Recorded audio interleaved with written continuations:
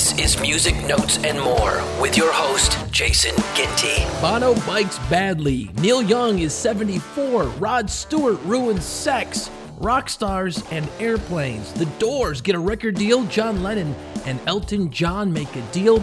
Ronnie Wood stops traffic with his legs. And never mind the Sex Pistols. That and much more looking back in music history for the week of November 10th. All right, here we go. It was this week, back in 1973, that Elton John started an 8-week run at number 1 on the U.S. album charts with Goodbye Yellow Brick Road. It was his third U.S. number 1 album. Now, the album, which had the working titles of Vodka and Tonics and Silent Movies, Talking Pictures, is his best-selling studio album with worldwide sales of over 30 million copies. That's for one album. Actually, it was a double album, and it was recorded in France. Now, the album contains the Marilyn Monroe tribute, Candle in the Wind, as well as 3 successful singles, Benny and the Jets, Saturday Night's All Right for Fighting, and of course, the title track.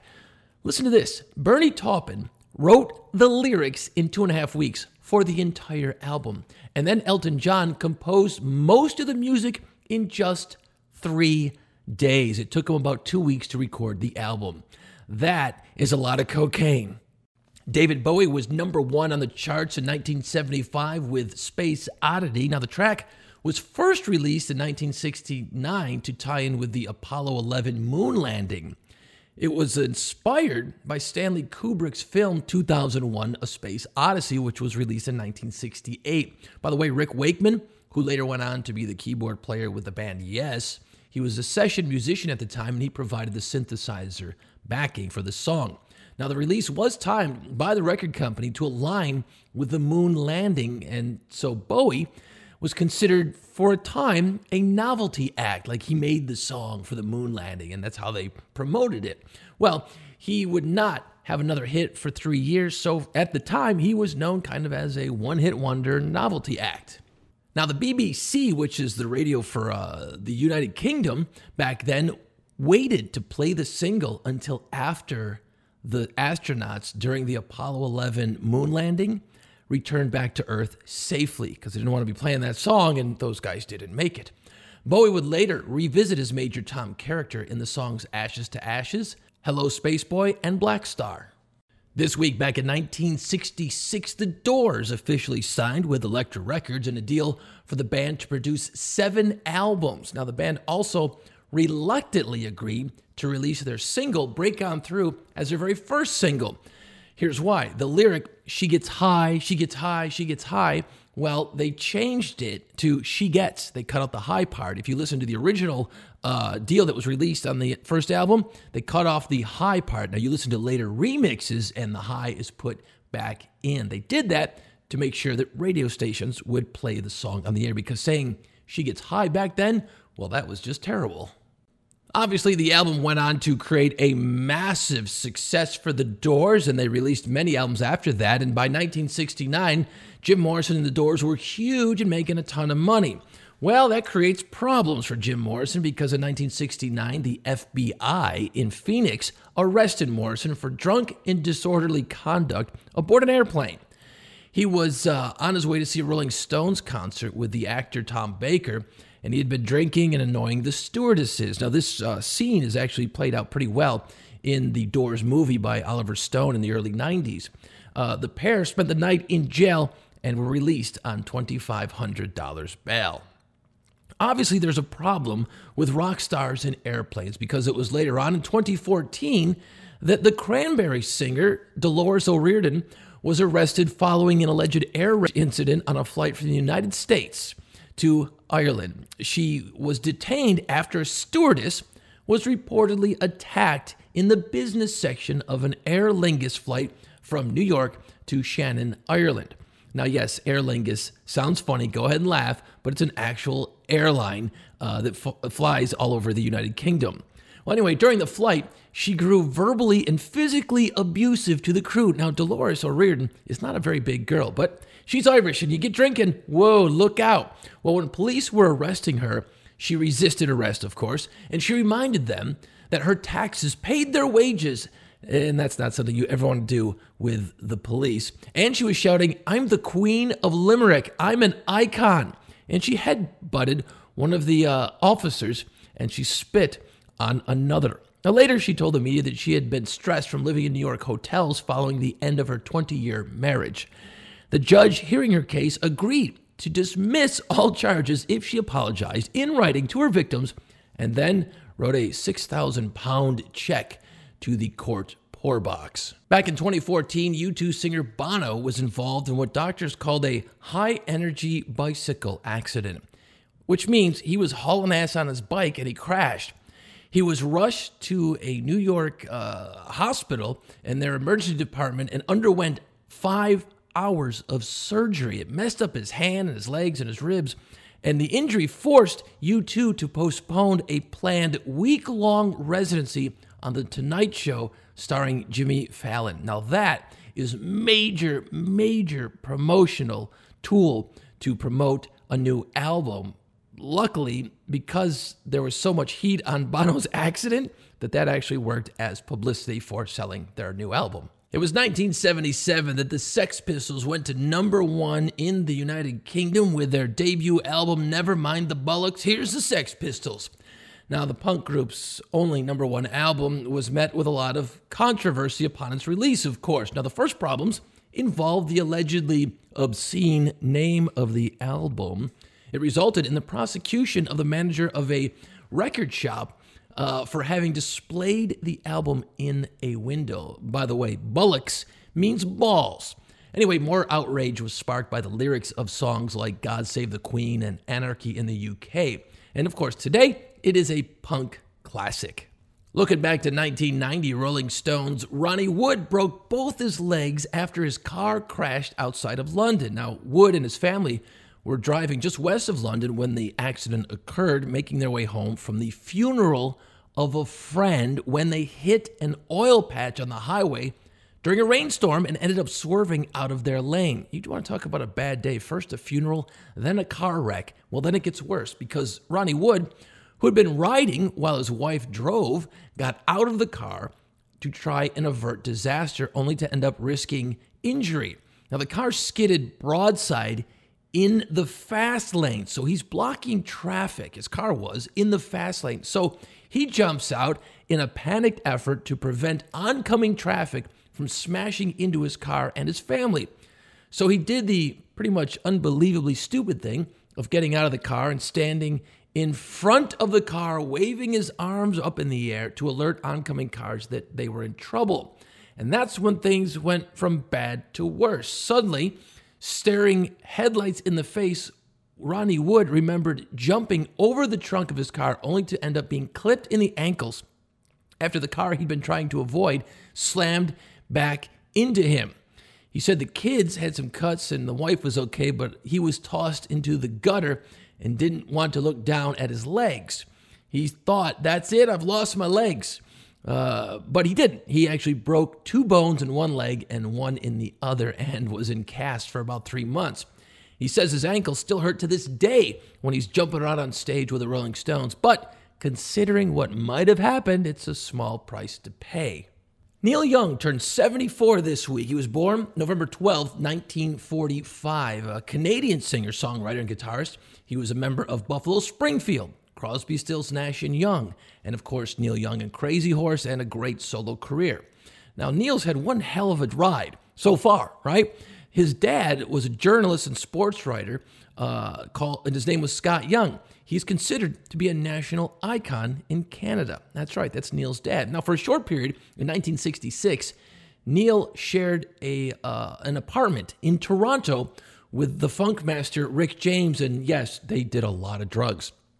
In the late 1960s, at a gathering at the house of Beach Boys drummer Dennis Wilson, Neil was introduced to Charles Manson. Yeah. In his autobiography called Waging Heavy Peace, Neil recalls Manson picking up a guitar and really impressing the room with his off-the-cuff Dylan-esque style. This is Charles Manson we're talking about. Now, after finding Manson didn't have a recording contract, Neil Young recommended that the label called Reprise check him out. Yeah, Neil Young tried to get Charles Manson a record deal. Well, it didn't work out because the Sharon Tate murders occurred shortly thereafter, making Charlie Manson's name known the world over. After writing Southern Man in 1970 and Alabama in 1972, he was confronting the history of slavery and Jim Crow in the American South. Neil sparked Leonard Skinner to write the song Sweet Home Alabama in 1974, which includes the line, "I hope Neil Young will remember, a Southern man don't need him around anyhow." Though it sparked a lot of controversy, and of course people chose sides. Well, Neil Young is right. Well, Leonard Skinner's right. You got to realize those guys kind of thought it was funny. The feud was largely overblown by the media. Neil Young and Leonard Skinner later both expressed their mutual admiration, with Skinner singer Ronnie Van Zant wearing a Neil Young t-shirt on the cover of their 1977 album Street for Survivors. People don't realize that that's what he did. And Neil Young has actually performed Sweet Home Alabama live on more than one occasion, which is great.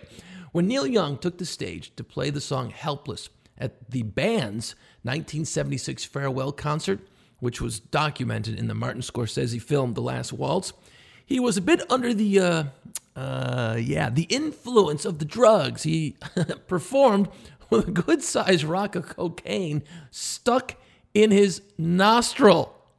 Yeah, the band's drummer, Levon Helm, wrote in his memoir that after Neil's manager complained to Scorsese, he and his crew had to go to the special effects people to get help developing what they called a traveling booger mat that kind of blocked out Neil Young's nostril in post-production for the film. Well, problem solved. That's insane. You're performing and you got a giant rock of coke in your nose. Oh my God, that is great. Neil is, of course, widely regarded as the godfather of grunge, in part due to his pioneering use of feedback and distortion, and of course his love of flannel shirts. He's worked with numerous artists over the years, including many times with Pearl Jam, and it was Eddie Vedder who inducted Neil Young into the Rock and Roll Hall of Fame in 1995. He was honored a second time when Buffalo Springfield was inducted 2 years later in 1997. Neil Young has never allowed his songs to be used in commercials. And despite his well-recognized career and a passionate fan base, Heart of Gold is his one and only song to top the charts in the U.S. You probably don't know who Patricia Boughton is, but back in 1990, she filed a lawsuit against Rod Stewart claiming that a football, or here in the United States, we call them soccer balls, he kicked into the crowd during a concert, had ruptured a tendon in her middle finger. She put her hands up to catch one of the soccer balls. Now, this is something that Rod Stewart has been doing for years at the end of his show. He gets a bunch of soccer balls, and he kicks them off the stage into the crowd. So you've got a pretty kick-ass souvenir from Rod Stewart if you catch one. Well, it ruptured a tendon in Patricia Boughton's middle finger. Now, as a result, she claims that the injury had made sex between her and her husband difficult. It was her middle finger on her left hand, by the way. Now, Boughton's distress was shared by her husband, Stephen, who added his own claim of loss of companionship to the lawsuit. And he said that after the injury, it was very difficult for the couple to get into sexual activity. It was her middle finger on her left hand. Anyway, as he put it, if she hit that hand on something, it was all over. Wow. The Boughtons, who ended up divorcing later, ultimately settled for a $17,000 judgment, less than the $75,000 they were originally seeking, and certainly not enough to convince Rod Stewart to stop kicking soccer balls into the crowd at the end of every concert. He's since been threatened with legal action by a number of fans over the years, including one who said he had difficulty hanging onto his job after having his little finger snapped by the reckless and stupid incident, and another who claimed one of Stewart's balls broke his nose. In other words, if you go see Rod Stewart, pay attention at the end of the show when he starts kicking soccer balls into the crowd, and be good at catching. This week, back in 1969, Janis Joplin was arrested during a gig in Tampa after bad-mouthing a policeman and using vulgar and indecent language. You see, back in 1969, this didn't fly. Obviously, Jim Morrison had his trouble in Miami around the same time period. Joplin became upset after police moved into the hall, forcing fans to move back to their seats. Go sit down. That's what the cops did back then. Well, as the singer left the stage, she confronted a detective, calling him a son of a bitch, and told him she would kick his face in. Well, she was later released on $500 bail. Happy birthday to Chad Kroeger. Yeah, you know him as the singer and guitarist for the band Nickelback, born this week in 1974. Of course, they're from Canada. And Nickelback, okay, keep with me now. They had the 2002 How to Remind You hit, and of course, their breakthrough album in 2001, Silver Side Up. Now, Nickelback, again, stay with me for a second, is one of the most commercially successful Canadian groups. They've sold more than 50 million albums worldwide. And over 8 million people have purchased a ticket to one of their concerts over the years, thus making them, on paper, very successful. That means Nickelback is huge, but as long as their success continues to go, so does the hate for Nickelback. Why? I have no idea. Actually, they had a ton of hits and they're great in concert. I've seen them a couple of times and they kill it live every single time. They're great live. The problem is you kind of don't want to be seen going in or out of a Nickelback show because you'll get bagged on by your pals. Part of the problem is that Nickelback sold millions of records in a fairly short period of time. So they suffered a lot of overexposure. Remember, it's early 2001, and that's when they started to get success. Well, think of it this way. Nirvana came out in the early 1990s. And then, of course, you had in the mid-90s copycat bands. And then you had copycat bands of those copycat bands, and so on and so forth. So by the time you get to 2001, there are copycat bands 5 generations down the road, and Nickelback got thrown into the group with like Creed and Three Doors Down. So there you go. Overexposure and just being the same thing over and over again at the end of the day made it a very big problem. Now, if you ask anyone why they dislike Nickelback, they really can't give you a good reason. You know, just saying, oh, they suck. Well, first of all, never say a band or artist sucks unless they literally can't play their instruments and sing. Nickelback doesn't suck. They're actually very good. You just don't happen to like them. Why don't you like them? Well, some people blame the group's very generic rock sound. Fair enough. Others say their lyrics suck. Okay. Some just detest Chad Kroeger's ramen noodle-esque hair. People hate Chad Kroeger's face. I think that's the problem. You know what the worst thing about this is? I've met and interviewed Chad Kroeger a couple of different times. He's an awesome dude. Like, if you sat down with him, you'd drink beers with him, and he's just the coolest dude ever. After Nickelback performs, usually they'll hang out backstage. They'll throw mini parties for family and friends and backstage guests. They put up a small bar, and Chad Kroeger gets behind the bar and bartends for everyone at the party after their shows. He's a cool dude, but people hate the guy's face. And I guess, you know what, when you look at him in his videos, I guess that's something you can kind of agree on, right? And I'm sure he doesn't mind too much as he counts his millions of dollars every single day. Up until recently, he owned a 20,000 square foot mansion that had 2 pools, a recording studio, and an indoor hockey rink. I'm sure he'll be fine. This week in 1968, the Jimi Hendrix Experience went to number 1 on the album charts with their 3rd and final studio album called Electric Ladyland. Now, the double album is obviously it's awesome. It's got Crosstown Traffic, Voodoo Child, and a version of Bob Dylan's All Along the Watchtower. Now, Hendrix expressed major displeasure and embarrassment with the Naked Lady cover. Go back and look at that. The Naked Lady's on the cover with Hendrix. In fact, that got banned in the United States because, you know, here in the U.S., we just can't have the nudity, right? They used an alternate cover. In fact, several record dealers and record stores labeled the cover as pornographic. Either way, it went on to do okay. John Lennon was enjoying his success with the number 1 single called Whatever Gets You Through the Night this week in 1974. Elton John played on the session and made a deal with John Lennon that if the song reached number 1, then John Lennon would have to appear on stage live with Elton John. Pretty smart Bargain by Elton John, by the way. Well, Lennon kept his side of the deal and appeared live with Elton. They played 3 songs together: I Saw Her Standing There, Lucy in the Sky with Diamonds, and Whatever Gets You Through the Night. Backstage after the concert, Lennon got back with Yoko Ono after a temporary split. Thanks, Elton John.